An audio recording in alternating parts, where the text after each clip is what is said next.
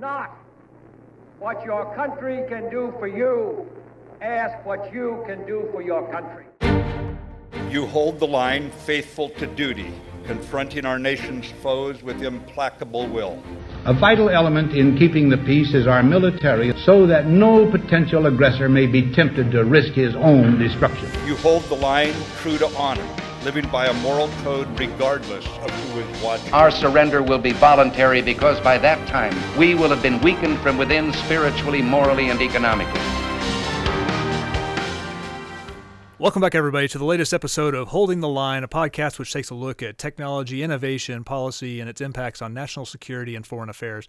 I'm your host, recently retired U.S. Navy Commander Guy Snodgrass. Joining me, as always, is my co-host, recently retired U.S. Army Captain Mark Solomons. Mark, how you doing? I'm doing great, Guy. How you doing? Hanging in there. It's been a fast and furious weekend. We've already kicked a couple episodes of the podcast out, had a lot of great feedback from friends and people who are approaching it from the very first time, especially because I think of the special episode we just had on Captain Brett Crozier. And so it's exciting to be back with you today for our part 2 discussion on coronavirus. And we're really enthusiastic to have joining us today a special guest. We've got Dr. Tom Nichols, who's currently a professor up at the U.S. Naval War College. He's also a professor at the Harvard Extension School. And first things first, want to make sure that, for everybody who is checking in with us and listening to today's conversation, although I and Mark are both recently retired from the U.S. Armed Forces, Tom is still actively teaching up at the U.S. Naval War College. So his opinions and the opinions expressed in the podcast today are his personal ones and do not reflect either the official position of the Department of Defense or the U.S. Naval War College. So with that being said, Mark, you actually served with Tom. You worked with Tom when you were an instructor yourself up at the Naval War College. What do you got on him? What's his background? Yeah, Tom and I go way back. He's a super person, all-around smart guy, 5-time Jeopardy champion. I think he could have given Tom Jennings a run for his money. But all in all, Tom is one of the smartest folks we have working national security issues, and I'm proud to call him my friend as well. That's why today's episode is super special for me as well. Yeah, he's interesting because he's a strategist. He's also a political scientist, right? So he studies how nations make decisions. He's put that into practice over decades of his own experience. Like you mentioned, he's actually had a tour where he served on a personal staff at U.S. Congress. So he's run everything from academia to actually being in practice in the field to in the halls of Congress. So I think we're going to have a great conversation with him today. But before we get to Dr. Nichols, I'm just curious, since we recorded the last podcast, we've had a lot of feedback regarding the way we covered and the ground we plowed on Captain Brett Crozier, who is, just as a reminder, the recently fired captain of the USS Theodore Roosevelt. And I'm curious, what kind of feedback have you heard, and then have any follow-on questions come up from the listeners you've engaged with? Yeah, no, that was a great episode we did, Guy, and there has been a number of questions coming in. Most of them center out why did the service, the Navy in particular, take the actions it took. A majority of the feedback I've received is Captain Brett Crozier was a hero trying to do the right thing, taking care of his men like all good leaders do. So why in the world would a Navy Secretary relieve him? And two questions that keep coming to mind in my mind is, one, why did he write a 4-page memo? And two, what did his immediate boss, Rear Admiral Baker, recommend regarding his actions and whether he should be relieved or not? Those two have not come out in the media. We hope to hear more as the investigation continues, but those are just two particular questions that I keep coming back to that have not been able to get a clear answer to. Yeah, and you mentioned the Strike Group Admiral, Rear Admiral Stu Baker. His call sign Studebaker. He's also a F-18 guy. In fact, a few years before I was a Top Gun instructor, he'd been a Top Gun instructor. So we've got plenty of people in common. I've worked with them a few times, but you're right, eerily quiet. From people I've talked to who knew him much better than I know him, would say that he's a very politically astute guy who's keeping his head down, because right now he's seeing an exploding hand grenade going off in his vicinity, and the last place he wants to be is with his head sticking up out of the foxhole. So perhaps we'll learn more about that. And that's likely where some of this communication breakdown occurred, was between the captain of the ship and the admiral, Admiral Baker, who's actually right across the hallway from where the captain works. Obviously, they were in communication with each other as this was going up. It's funny, one thing you mentioned, and we talked about this before we got on air, is just everyone seems to be confounded. Why did he go outside the lifelines of the chain of command? Why did he leak the letter? And so, one, the investigation's ongoing. We're only a few days into this. I would tell you we need to see what the results are going to be. Two, I think it's the way that the press conference that the U.S. Navy and Navy leadership held that have kind of swayed this belief that he deliberately leaked his letter.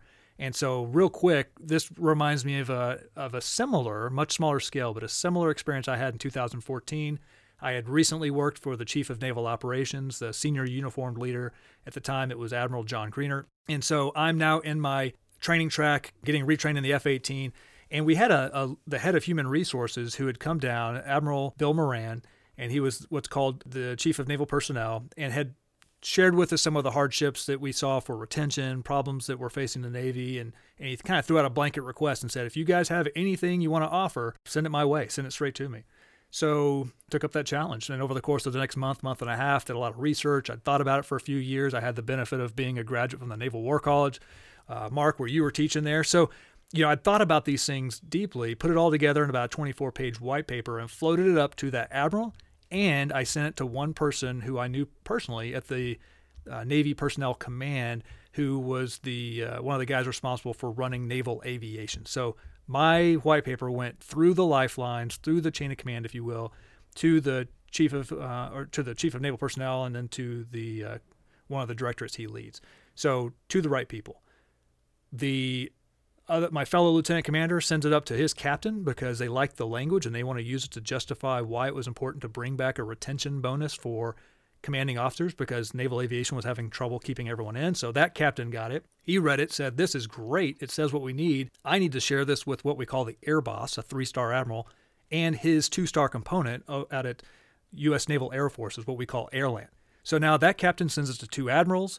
Those staff members see it, and a Navy commander, who was the executive assistant to Airland at the time, said, oh my gosh, I can't believe this guy wrote this. And he forwards it out to about 10, 15 of his friends out in the fleet. And next thing you know, 4 days later, I'm getting stopped in the parking lot outside of the base exchange with someone rolling down their truck window saying, man, I read your white paper. It was amazing. Thanks. And I'm wondering, how in the heck did you get it? And so we did the forensics and found out that's how something that is deliberately sent up the chain of command in the right way can leak outside the lifelines because someone who's overzealous on those email chains can start spreading it around. Yep, everybody trying to do the right thing, and hopefully it ends up with a positive outcome. But in case of Captain Crozier, not necessarily so. And we still want to peel that back some more and watch this as it moves forward here. Very interesting. Yeah, and I think the one thing that'll be interesting too is the New York Times had just reported that Captain Crozier allegedly has now tested positive himself for COVID-19. So I think that'll be interesting to see how that one plays out and how just widespread it actually became amongst the crewmates on board that ship. Which touches on one other good point, Guy. I mean, how many other ships are floating out there with people with possible corona on board? I mean, the Fitzgerald was just one of many. I'm sure there has to be more out there. So what's going to happen as more ships come up with a positive coronavirus sailors on board? Yeah, and in fact, I was interviewed on this last week, and my answer is much like it would be as a Top Gun instructor. It depends. So the Theodore Roosevelt was a pretty significant outlier. For an example, for a ship that had a number of cases that were rapidly increasing. There are some ships that no doubt have been at sea for some period of time. In fact, may have been at sea without a port call since coronavirus became a significant issue. And so if that's the case, you could foresee that those types of ships certainly could just remain at sea, get resupplied, and you could keep them in, basically from being put into any kind of harm's way, or keep their operational readiness, if nothing else, as elevated as possible. So there are some ships that may need to be addressed. Others, I think, probably the vast majority will be just fine. But to your point, it's that's the kind of stuff that not only Navy but military leadership are juggling right now as they look at the operational readiness for all units, just to make sure that they are juggling and balancing that. As we discussed in the special podcast, they're balancing that line between making sure that they take care of the health and welfare of the men and women who serve, while also making sure that the operational readiness is where it needs to be in case they're called upon somewhere around the world to act. That's exciting, and that's what I think we're going to get to today with our guest, Professor Tom Nichols. Absolutely. So here we go with Professor Tom Nichols. All right, so Tom, thanks again for making time to join Mark and I today. My pleasure. Good to be with you guys. So we covered in part 1 of our look at coronavirus, basically just the epidemiology of the virus, the concerns about how it's spreading throughout the United States, as we talked with Dr. Sam Ward from UCSD. We appreciate your time because, of course, as someone who has studied national security for decades, you have books out, you are teaching up at the Naval War College, so you've given a lot of thought to the intersection of how external events can impact the United States national security. So certainly, Mark and I are very just curious, how do you see coronavirus playing out right now? And then let's draw that thread towards national security and what that means for us internally, but also as we relate to allies, partners, and adversaries around the world. Well, there's a couple of levels to think about COVID plays out on an international scale. One kind of macro argument that everybody's happening is the degree to which this is going to unwind globalization or halt globalization. I think that's overblown. I think there's a lot of the reaction right now centers around the feeling of crisis that we have at the moment. And one thing we've learned from crises is that people tend to forget them over time. This is going to have a lasting impact, and I think it's definitely going to change our relationship with China, as it should. Whether it's China's lack of transparency about what initially happened and how many people were actually sick, whether it's how much of our supply chains rely on China, I think some of that will change at the level of government policy down the line. Whether this, really unwinds the whole notion of open, travel and global dependency between nations, I'm really skeptical about that, because one of the interesting things about the COVID crisis from a global perspective is that it's made us all rely on the instruments of international cooperation and international institutions. Had this just happened in one country, if this had been like think of, 28 Days Later, right, in Great Britain, or, the movie 28 Days Later, where they just try and quarantine the British Isles, then you would have had a different outcome. I think the fact that this went global so fast, and that people are scrambling to react to it, and basically that citizens are doing things like just like we're doing right now, using the internet, using Skype, talking to each other over great distances, I actually think is going to strengthen some of those habits of virtualization and integration across countries. Okay, that's the top level argument. I think, however, from the point of view of American national security, we tanked our response. I mean, I think this is going to suggest that, first of all, leadership matters, as I'm sure is something we'll talk about in a moment, but also that some of our bureaucracy and our institutions, they're just large and clunky and unwieldy, and they don't communicate with each other, including across time. One of the things that, as we're talking about this now, one of the things that just came out was apparently George W. Bush was on his, on a tear about a possible pandemic 15 years ago. And then the Obama administration wrote a playbook for a pandemic. It's almost like we have no long-term memory, and that's bad, whether it's national security, whether it's health policy, or anything else. And I don't know if it's going to change anything, but I hope it kind of streamlines the amount of bureaucracy and reminds us that we have things like a National Security Council for a reason. Well, it's one thing you mentioned about for example, short-term memory is something that Mark and I can relate to with our background as recently retired naval and Army officers, right? So we always joked about, hey, we've got lessons written down, but they're not necessarily lessons learned. And we've all read in recent days about how the Obama team, for example, had a 2016 playbook for Ebola, how that got handed off to the Trump administration. And in the beginning of 2017, the administration, meaning the Trump administration, was given the opportunity to do a warm handover and say, here are the things we learned about how you'd fight a pandemic. And they kind of got waved away and said, nope, we got this. Get out of here. Right. And I can certainly tell you, I mean, even from my vantage point, having worked with Secretary Mattis, and I cover this a lot in the book that I put out, where that has been a noted, I don't want to call it a deficiency necessarily. It's just a noted aspect of this administration that there's a lack of coordination across agencies.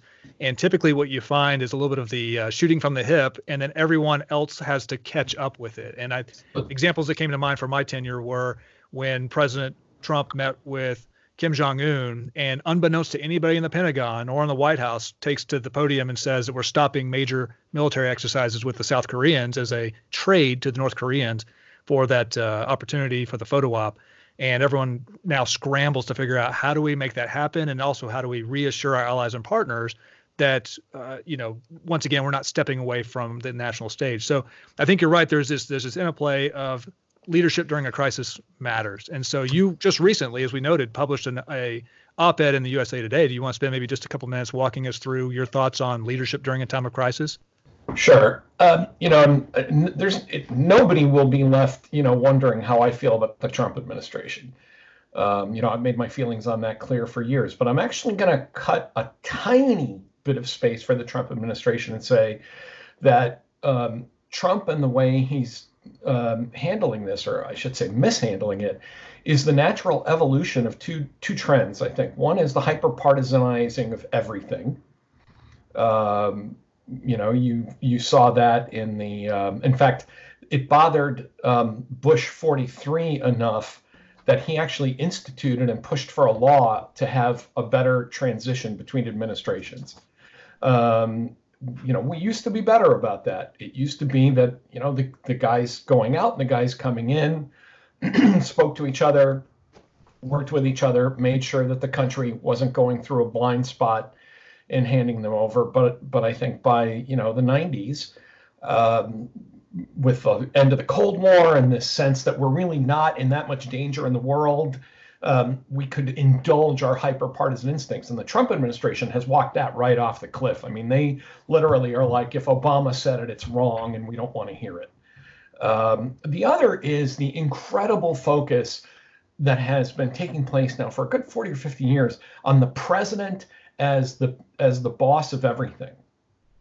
Another tendency that the Trump administration has just driven right off the cliff with. There's too many plugs on the Christmas tree, all going into the same outlet in the Oval Office. And some presidents are better at that than others. I mean, Jimmy Carter was a hypermanager. Reagan was too delegative, as we found out with Iran-Contra. Bush 43 took the business school approach. The chief of staff ran things. But you're seeing what happens when a guy who has no experience running anything, I mean, even his own businesses were basically him slapping his name on things while other people ran them, now being asked to somehow coordinate a gigantic response. And there are other people, again, brought in with this, if I can, I'll just plump my own book and my own writing on this, on expertise. A guy brought in saying, experts are stupid, we don't need them. So what do you get? You get a guy at CDC who's never run a major organization. Whether he's a good doctor or a bad doctor is really secondary to the bigger problem that he's just never run anything. Presidents never really run anything. You have all of these people that, the Surgeon General kind of, plucked out of nowhere. National security advisors chosen because they were on TV. This is just crazy time. And I think you're seeing the outcome of that. And the thing I wrote last week in USA Today is that I watch the president's, other people can't stand to do it. I watch the president's press conferences because I'm a political scientist and an American. And when the president talks, I watch. I watched all of Obama's I didn't vote for Barack Obama either, but I watched all of his press conferences. And I watched all of W's conferences. Every time after 9/11 there was something going on, I turned on the television, I paid attention. But also because I think we need a record of the incompetence and the mismanagement that we're facing now, not just for partisan reasons, but for as you point out, learning lessons instead of just writing them down and putting them in a desk. I think when this is over, we need to have a 9/11 kind of commission to say, how did we screw this up? Because it's not going to all be Trump's fault. As much of the reaction that we're going through now is Trump's complete, personally, excuse me, it seems to me like the president's just having a meltdown trying to deal with this. But there were other places that dropped the ball. I mean, HHS, CDC, people that were all trying to communicate with each other. Apparently the intelligence community tried to brief the president and he didn't want to hear that. There's a reason that we write a PDB. The president should read it. So I think all of those things need to be looked at closely. But I think a lot of the flat-footedness of this reaction is directly tied to the fact that this kind of leader-centric principle has now met its match in Donald Trump. That we were getting away with that for years because we had guys that, whatever their other flaws, were reasonably decent leaders and could get through these things. But this shows you what happens when you pile all of this power and responsibility into the office of the president, and then you've got somebody in there who just isn't up to the job. Yeah, you said one thing that I think certainly hits home for both Mark and I, right? It's just the importance of lessons learned and taking the time to actually think about those things. Earlier in my career, when I'd been a Top Gun instructor, we talked about there's always 4 phases of flight. You've got your preparation for the mission. You've got the brief, where everyone needs to be brought up to speed with what we're actually going to accomplish. You have the mission itself, and then you have the debrief. And while you have to perform on mission, the most important part of that whole cycle is the debrief, because it's where you learn, here's what we planned. This is our desired outcome, but we found a gap. What caused that gap? How do we close it for the next mission, let alone the mission we do a month from now, and also for other units that are being coordinated with us so that everyone can improve and work better into the future. So I think that that's an important aspect. I know it's a hyper-partisan period of time, but I certainly appreciate Speaker of the House Nancy Pelosi calling for a bipartisan commission to look at our response, because as we've heard Dr. Fauci and Dr. Birx talk about from the White House podium, they expect to see potentially a wave 2 as we get into the fall, and the conditions are now more advantageous for increased spread once again of coronavirus. And so the lessons we learn from right now, our response could pay dividends, not years for another pandemic, but months down the road here domestically. Well, 2 things. First, you were a Top Gun guy?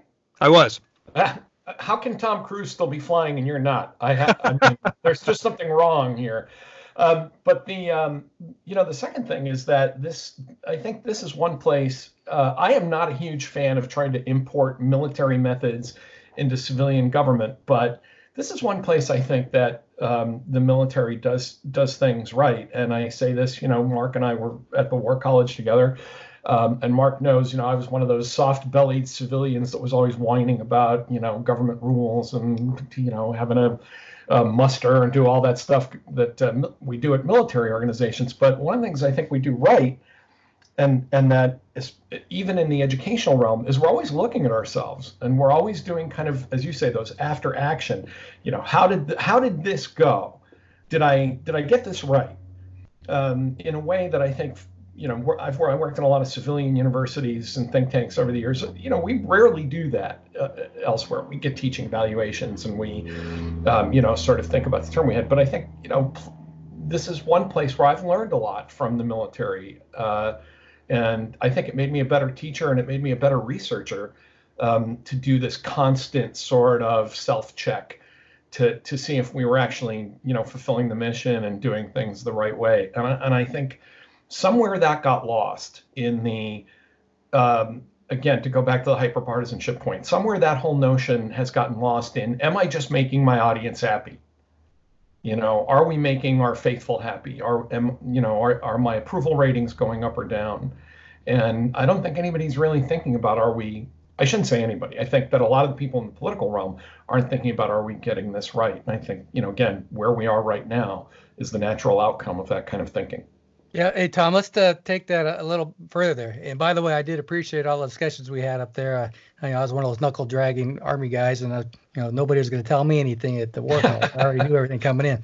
So little did I know once I got out how much I had to learn. So let's put different hats on it. Put our policymaker hat on, or where you stand depends on where you sit. So I'm thinking 3 big camps. You got your medical experts, you got your policy advisors, throw in your economists. Who should be leading this coronavirus fight there? Are we just going to default to the medical folks and then everybody follows what they say, or should the policymakers be taking a lead and coming out with a game plan? What is the direction we should be heading here? See, that's a great question, because it's not. I think one of the things that's really important for people to understand about the issue of expertise is that one area of expertise doesn't trump another in terms of a kind of whole of government approach. Of course, you're going to listen to the doctors and the scientists. Medical science is a field of expertise, but so is the execution of policy. I used to have this argument with friends that worked on nuclear weapons stuff. Mark knows I did a lot on nukes. And, to say, well, I'm a scientist and here's why nuclear weapons are bad, because when they blow up, they do X, Y, and Z. Great. That's a whole form of expertise. That's a different kind of expertise than how do I write a treaty to prohibit more of these things. And it's the same problem here. Here's what the virus does. Here's the epidemiology. Here's what we think is going to happen. Great. Now you need people who understand federalism, bureaucracy, how large organizations work, public-private partnerships. You have to work together with those. I would never advocate simply turning to anyone, to say Tony Fauci and saying, run the government. You're right. That's a great point. That's Guy and I wrestle with that as well as we watch the administration, figure out how best to get a handle on this. And, at the end of the day, who should be in charge there and what should be the fallout of, President Trump likes to tout himself as a wartime president, but, here he is wanting to push all the responsibility down to the states. Well, as we all know, you don't go to war one state at a time. It's a real national consolidated effort. So I'm just wondering how the state governors are supposed to react to that kind of guidance. Trump loves that metaphor about a wartime president, but he refuses to act like one. If you think about, even the wars that we've seen, the three of us in our experience, and I worked on the Hill during the first Gulf War, there is military expertise. This is how you execute an operational plan. This is how you fly an airplane. This is how you execute, the left hook around Kuwait. That's a different matter than tell me what it is you're trying to achieve in a war. I mean, Mark and I, this is one of the things we taught for years at the War College, still teach, the difference between operational excellence and strategic coherence. And I think that's one of the things that's being lost here. Dr. Fauci can tell you, here's what this bug does, and here are the things that will stop it. The idea that anybody would even argue with Fauci or Birx about this, it just enrages me. Mm-hmm. And the right answer from there should be, okay, now what I'm good at is organizing, supply and logistics and moving things from one place to another and talking to governors and working with hospitals.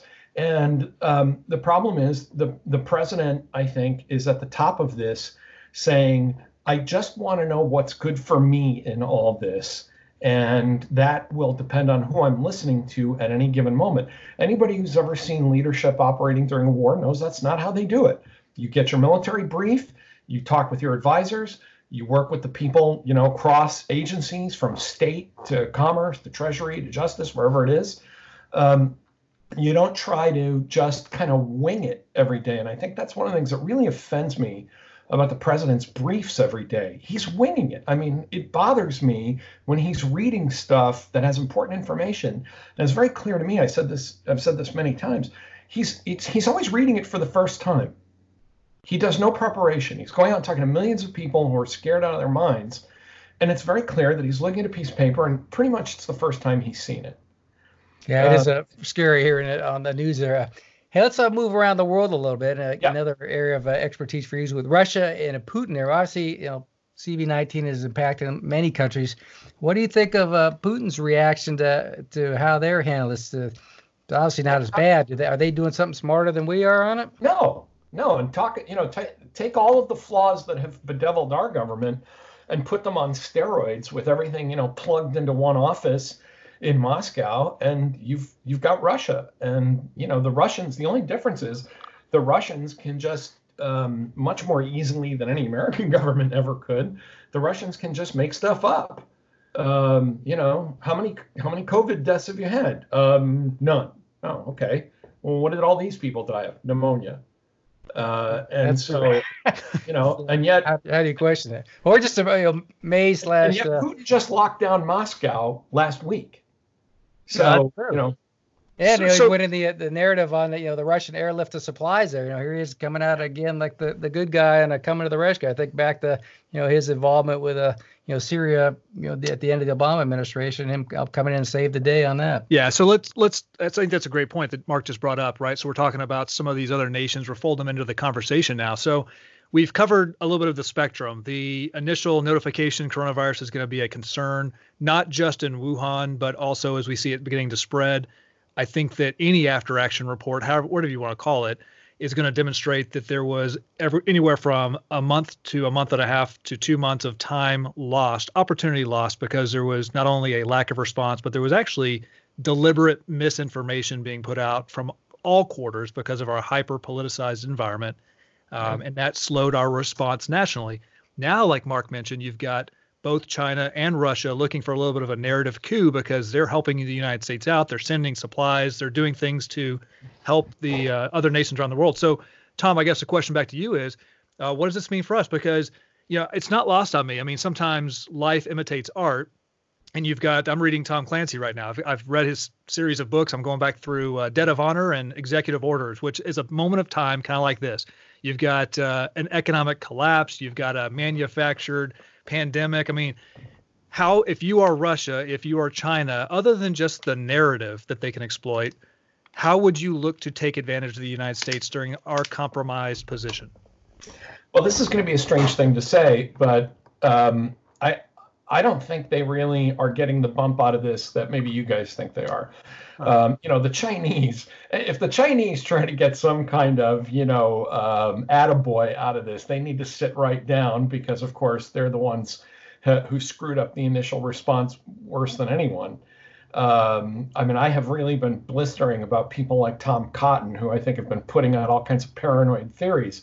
And part of the reason I'm mad at people like Cotton is that it gets in the way of criticizing the Chinese for what you ought to criticize them for, which was, their own club-footed or flat-footed reaction to this whole thing that let it get out of the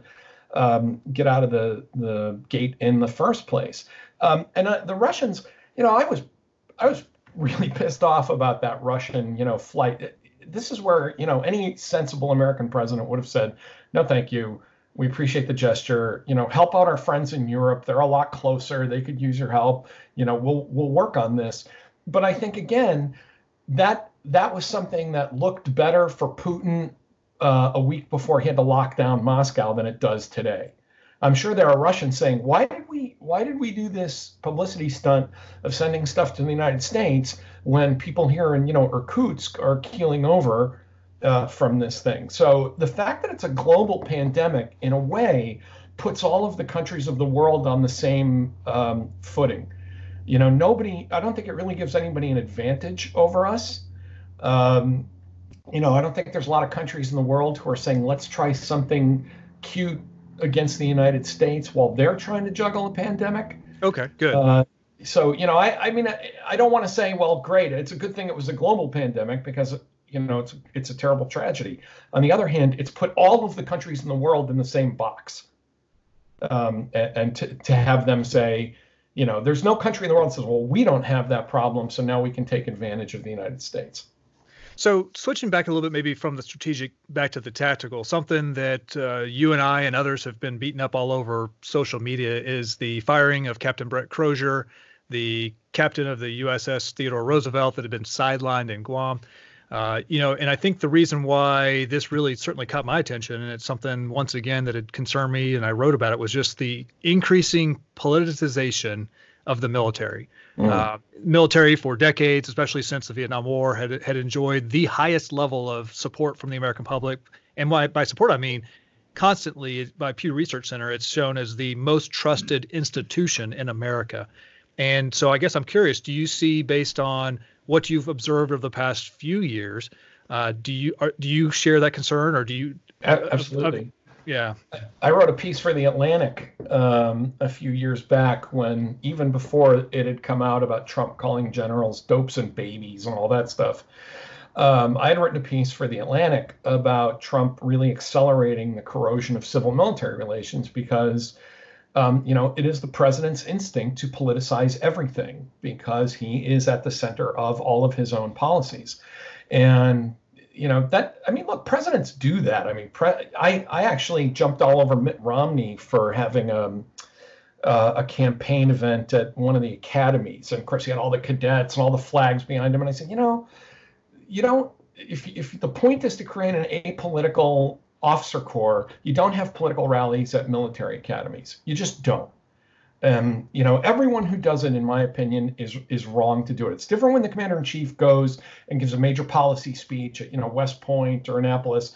But if you're campaigning or if you're trying to score political points, you stay away from that. And I think that hasn't happened. I've taken a lot of hits over Crozier, even though I haven't really expressed a view on this. I said on Twitter the other day, again, as Mark can tell you, I've never commanded anything bigger than a desk. I was a department chair, but department chairs don't command their departments so much as they preside over cat herding. And so I don't know. I've never been in the military, so it's wrong. I think it would be worrisome for me to express too strong an opinion about this. I have two concerns about what happened with Crozier. One is, how did we get to a situation where the commander of the Roosevelt felt he had to go outside the chain to save his men and women? That worries me. Someone said to me, would you have supported this, if Bush or Obama had done it? And I thought, my first thought was, Bush, somebody in the military then wouldn't have been in the situation Crozier was in right now. And that worries me, because the second thing that I think is the most important is the ability for any subordinate, and certainly any expert, but anyone who's been a subordinate. I've worked as a department chair at the War College. I worked for multiple flag officers who didn't always like what I told them. I worked for a senator who, once threw me out of his office for saying something he didn't like. The most important job of an expert and a subordinate is to speak truth to power. Tell your boss the truth. You must always feel comfortable being able to say what is true. And it bothers me that this is a moment where, speaking truth to power is getting this, avalanche of criticism on him. Whether it was the right thing to go outside the chain, leak the letter, hey, that is within the military, an issue for them to resolve with one of their own 06s. For me, as a civilian guy, it bothers me that the chain seems to have been circumvented for political reasons. There was a report in the Washington Post that Seknev basically said Trump wants him fired. That bothers me. Yeah, there's also that, I believe, same article or one that accompanied it that said Acting Secretary of the Navy Modly had given Captain Crozier his direct line and said, call me anytime. And it's like, well, once again, if you're trying to stay within the chain of command, the Secretary of the Navy doesn't tell a carrier CO, circumvent your chain of command and talk to me directly. So a lot of things that, once again, will come out of this after action report. Just to go to the same report, that same report said that when this was discussed, apparently Chief of Naval Operations said, bad idea. Yeah. Well, then now we have a different chain of command problem, which is, whatever Crozier did, leaking a letter or letting it be leaked. On the other hand, if you've got senior uniformed Navy leadership saying, look, we have procedures to handle this, and there's a political intervention that says, no, I want the guy made an example of, that's a problem too. I know Mark's got a comment or a question for you here in a second, but I did want to follow up on one thing you said, and maybe you might have a strong opinion about this that I'd love to hear. And that is, you said, when Trump said dopes and babies. Okay. So that came out of a book that was published by two Pulitzer Prize winning reporters from Washington Post in a book called A Very Stable Genius. They are highlighting a meeting that I was at, one of about 15 people, 20 people in the entire United States in this meeting. Trump never said that. Right. So that was never a part of that meeting. There's been a noted instance where a guy like Steve Bannon, for example, has been incredibly loquacious. He's been going to anybody who'll listen, and he's trying to share his story of events, typically which make him look pretty good. But that was something that offended me as a guy who was actually in a room. I covered that meeting in my book because I wanted to be factual, be apolitical, get that out there. And now, so I'm curious, like, you not only have a very interesting period of time because there's so much, like, everything is politicized, everything is bipolar inside the United States, and there's an important role for, quote unquote mainstream media to play, journal of record like the New York Times and others. It worries me when you have two Pulitzer Prize winning reporters who I would naturally, if I'm an average American, look to as, you've been recognized for you're skilled at your craft, and that means you're likely trustworthy and you're putting something out there that I can believe in as honest, and to put falsehoods out there. Because that plays right into, in my mind, to Trump's rhetoric about fake news. Well, two things. One is, you're well within your rights to demand that they show their receipts. That's what reporters do. They take notes, and if they say they have it on record from two sources, then you should challenge them. But I will say, unfortunately, the only person who could really resolve all this stuff is your former boss, and he's decided to be quiet, which I think is unfortunate, because I don't know who to believe on this when it comes to the differing accounts that sometimes come out of the White House. That I think, I mean, look, we're all big kids. We've all worked in Washington. We know people leak strategically. They have memories of things that they will shape in a way that is advantageous to them. I don't know whether these two reporters would tell you that it was the exact same meeting or where they got it. But, until the former secretary wants to speak up, it's kind of a jump ball on this. You claim you were there, I believe you. They're going to claim that they heard it from attendees. Was it exactly the same meeting or other meetings? Were they conflating them? I don't know. I think this is a problem because and I think this is where I'm actually going to come a little more on your side about the media. I think ever since Watergate, the media has decided that its job is to always out the government, which is always lying, especially if they're conservatives. Yeah. I mean, it's not. I suspect you haven't read the book, and I haven't read it myself. I just had someone from the media, of all things, had reached out to me for comment because, and they are highlighting the same meetings. I mean, President Trump only came to the Pentagon for a small number of briefs during his tenure, so it's not hard. Let's put this in historical context, because there's a similar meeting that somebody claimed once happened with Lyndon Johnson. And General Cooper claimed to have been at that meeting where Johnson asked about escalating in Vietnam. And when the chiefs told him he lost his mind and started calling them assholes and dumb shits. And, all that he said, Cooper literally said, language a Marine rarely hears.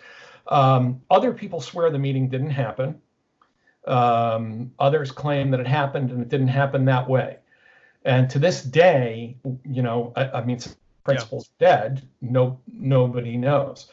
The other thing I was going to say, though, however much the presumption of the media may be that the government's always lying, this administration in particular gets no benefit of the doubt, none, because this has been the least honest administration. I would have to say, this makes the Nixon White House look like a model of transparency. I mean, this administration lies. Like other people breathe. And so part of the reason you're even seeing me, kind of hemming and hawing here is, Guy, I want to believe you that the meetings you were at, that never happened. But do I, sure. I didn't finish the book by Lenigan Rucker. I read that Dopes and Babies thing as an account in the Washington Post as the excerpt. So, I think that'd be a great article to write. I mean, say I was at the meeting. Here's, what I think happened. Not only that, but the funny thing is that there was only one person at that meeting charged with actually taking contemporaneous notes to capture all parts of that meeting, and I'm that person. So that's what's interesting about it, because to your point about the death of expertise, you've got this also what I fear is the death of honesty, because there's something in my mind of, hey, where do you think they got it? What? Where do you think they got it? That's the question I would ask then. If they No. It's funny because it's the same thing when I read, and I did read the entire book by Bob Woodward. I think it was Fury. Yeah. Fear. And he covers that same meeting in his book. And it's a little bit closer to reality, but you could tell by the way that the narrative was spun that the two sources, one definite source was Steve Bannon, the other source is possibly Steve Mnuchin, because when you read Bob Woodward's take, it's like Bannon and Mnuchin were running that meeting and were like the lions of, explaining everything to the president. Well, guess what? Mnuchin spoke maybe once the entire meeting, and Bannon also only spoke once. Vice President didn't say I admit I had a problem with the Woodward book, which I did read because I started to realize how heavily it relied on Bannon. Yeah. And most things do. The last person in the world I'm going to trust on anything is Steve Bannon. So. So anyway, to your point, there might be something to look at down the road, but it does bother me when, it is a nature of DC, as I learned from my 2 tours at the Pentagon, that things can get leaked out. But traditionally, I've seen, to your point about a dishonest period of time, I've seen things make their way into the public domain that probably shouldn't, or arguably shouldn't, but at least they were accurate. And then This is the first time where I'm seeing so much ink being spilled, and so much of it seems to be conjured out of thin air, and it again, if you historically look back in time, it's like if I'm in Russia, for example, I love it because no one can trust anything from anybody. It is just information flowing everywhere. And now everyone, instead of going to people who are going to tell you facts, they're simply just talking about, here's what my gut tells me. Here's what I think. Here's one thing that I think is a distinct problem with this administration as opposed to others, which is this administration more than any other is Game of Thrones. They are not all on the same team. They are all in fear of the same guy and afraid of getting, mean tweeted or fired by the same guy.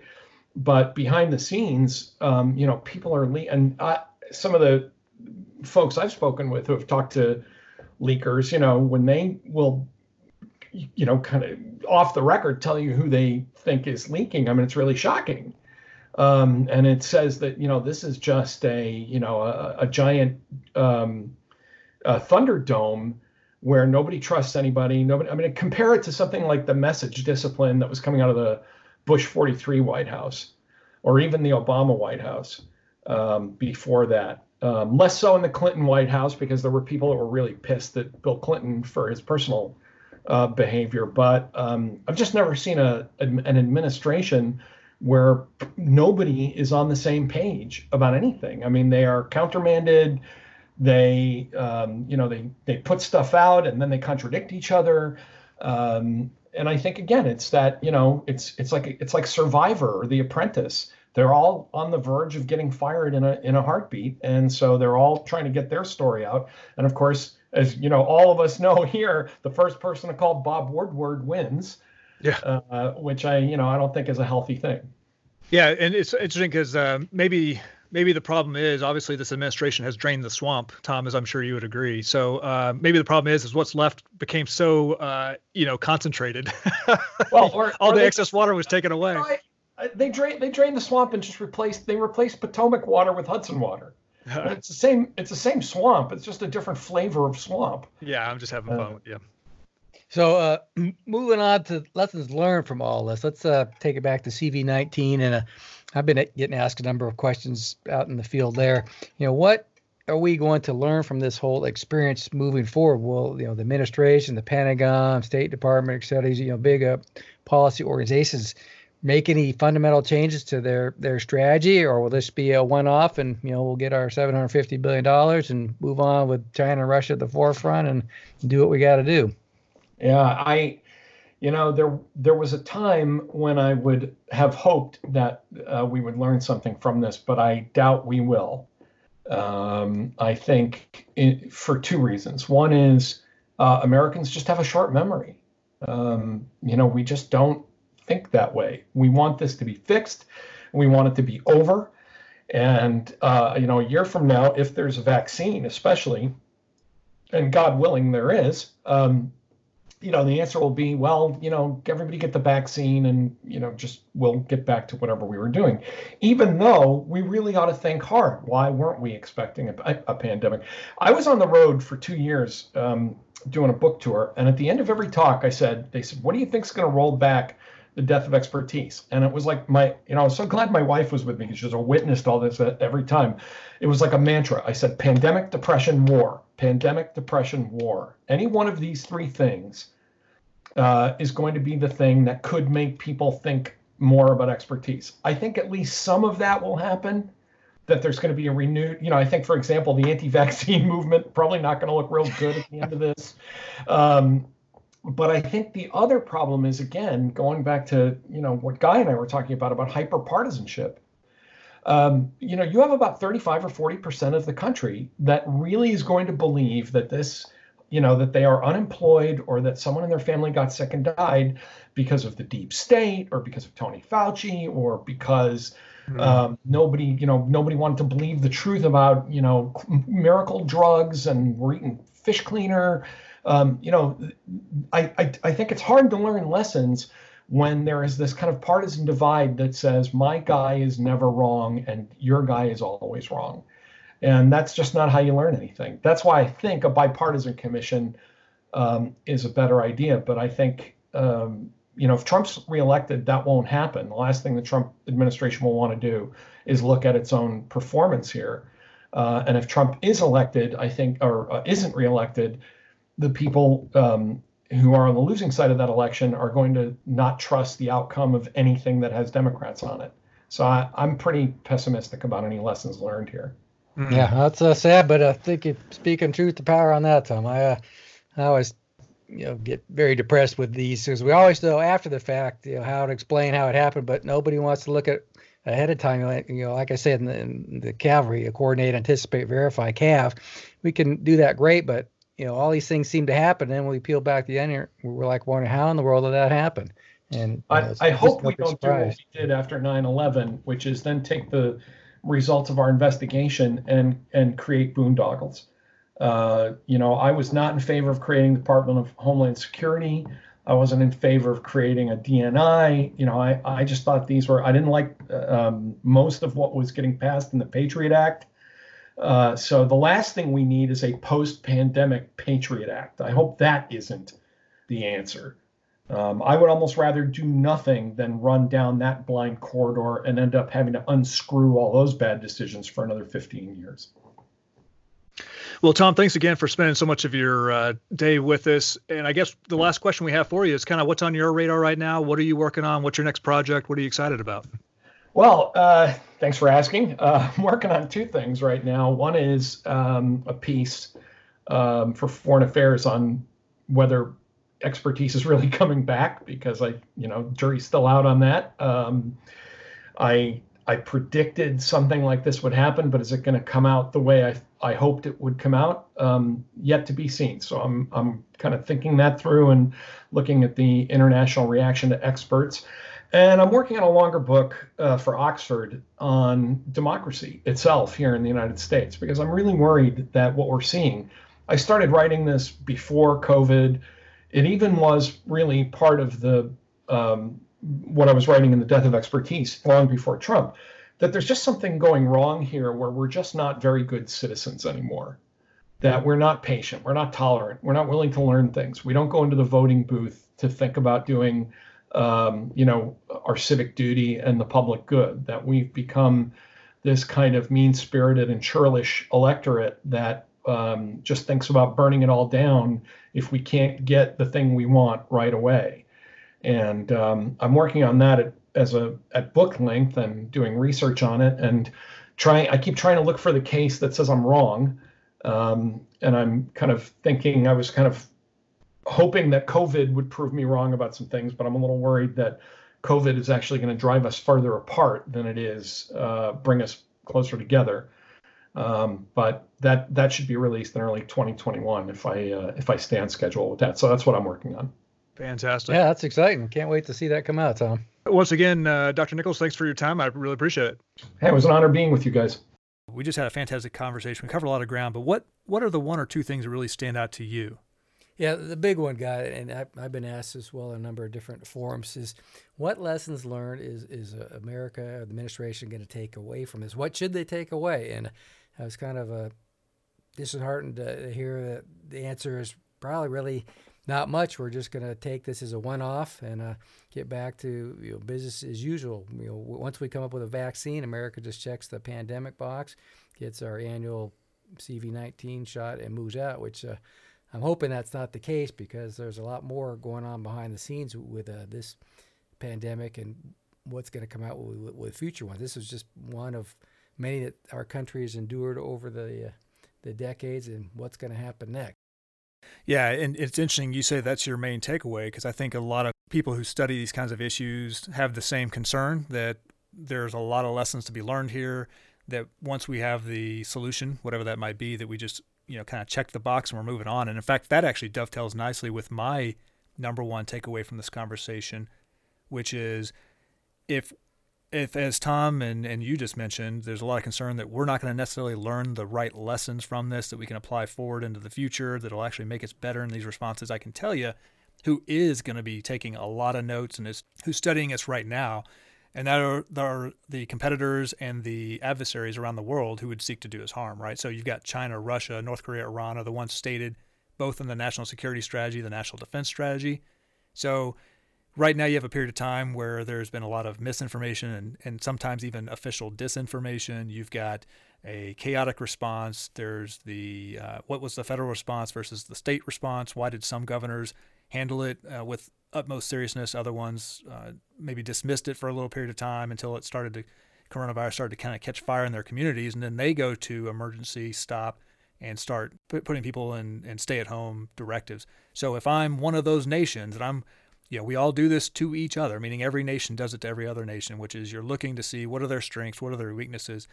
My concern would be this looks like a fairly significant weakness for the United States of America, that for something that is as unifying as a pandemic, something that should be, have had a fairly robust and rapid national response plan, we've proven that we were largely unable to do that. And so I think that certainly tells other nations who would seek to compete with us or possibly in the future seek to do us harm something about how we would approach another national level area of concern.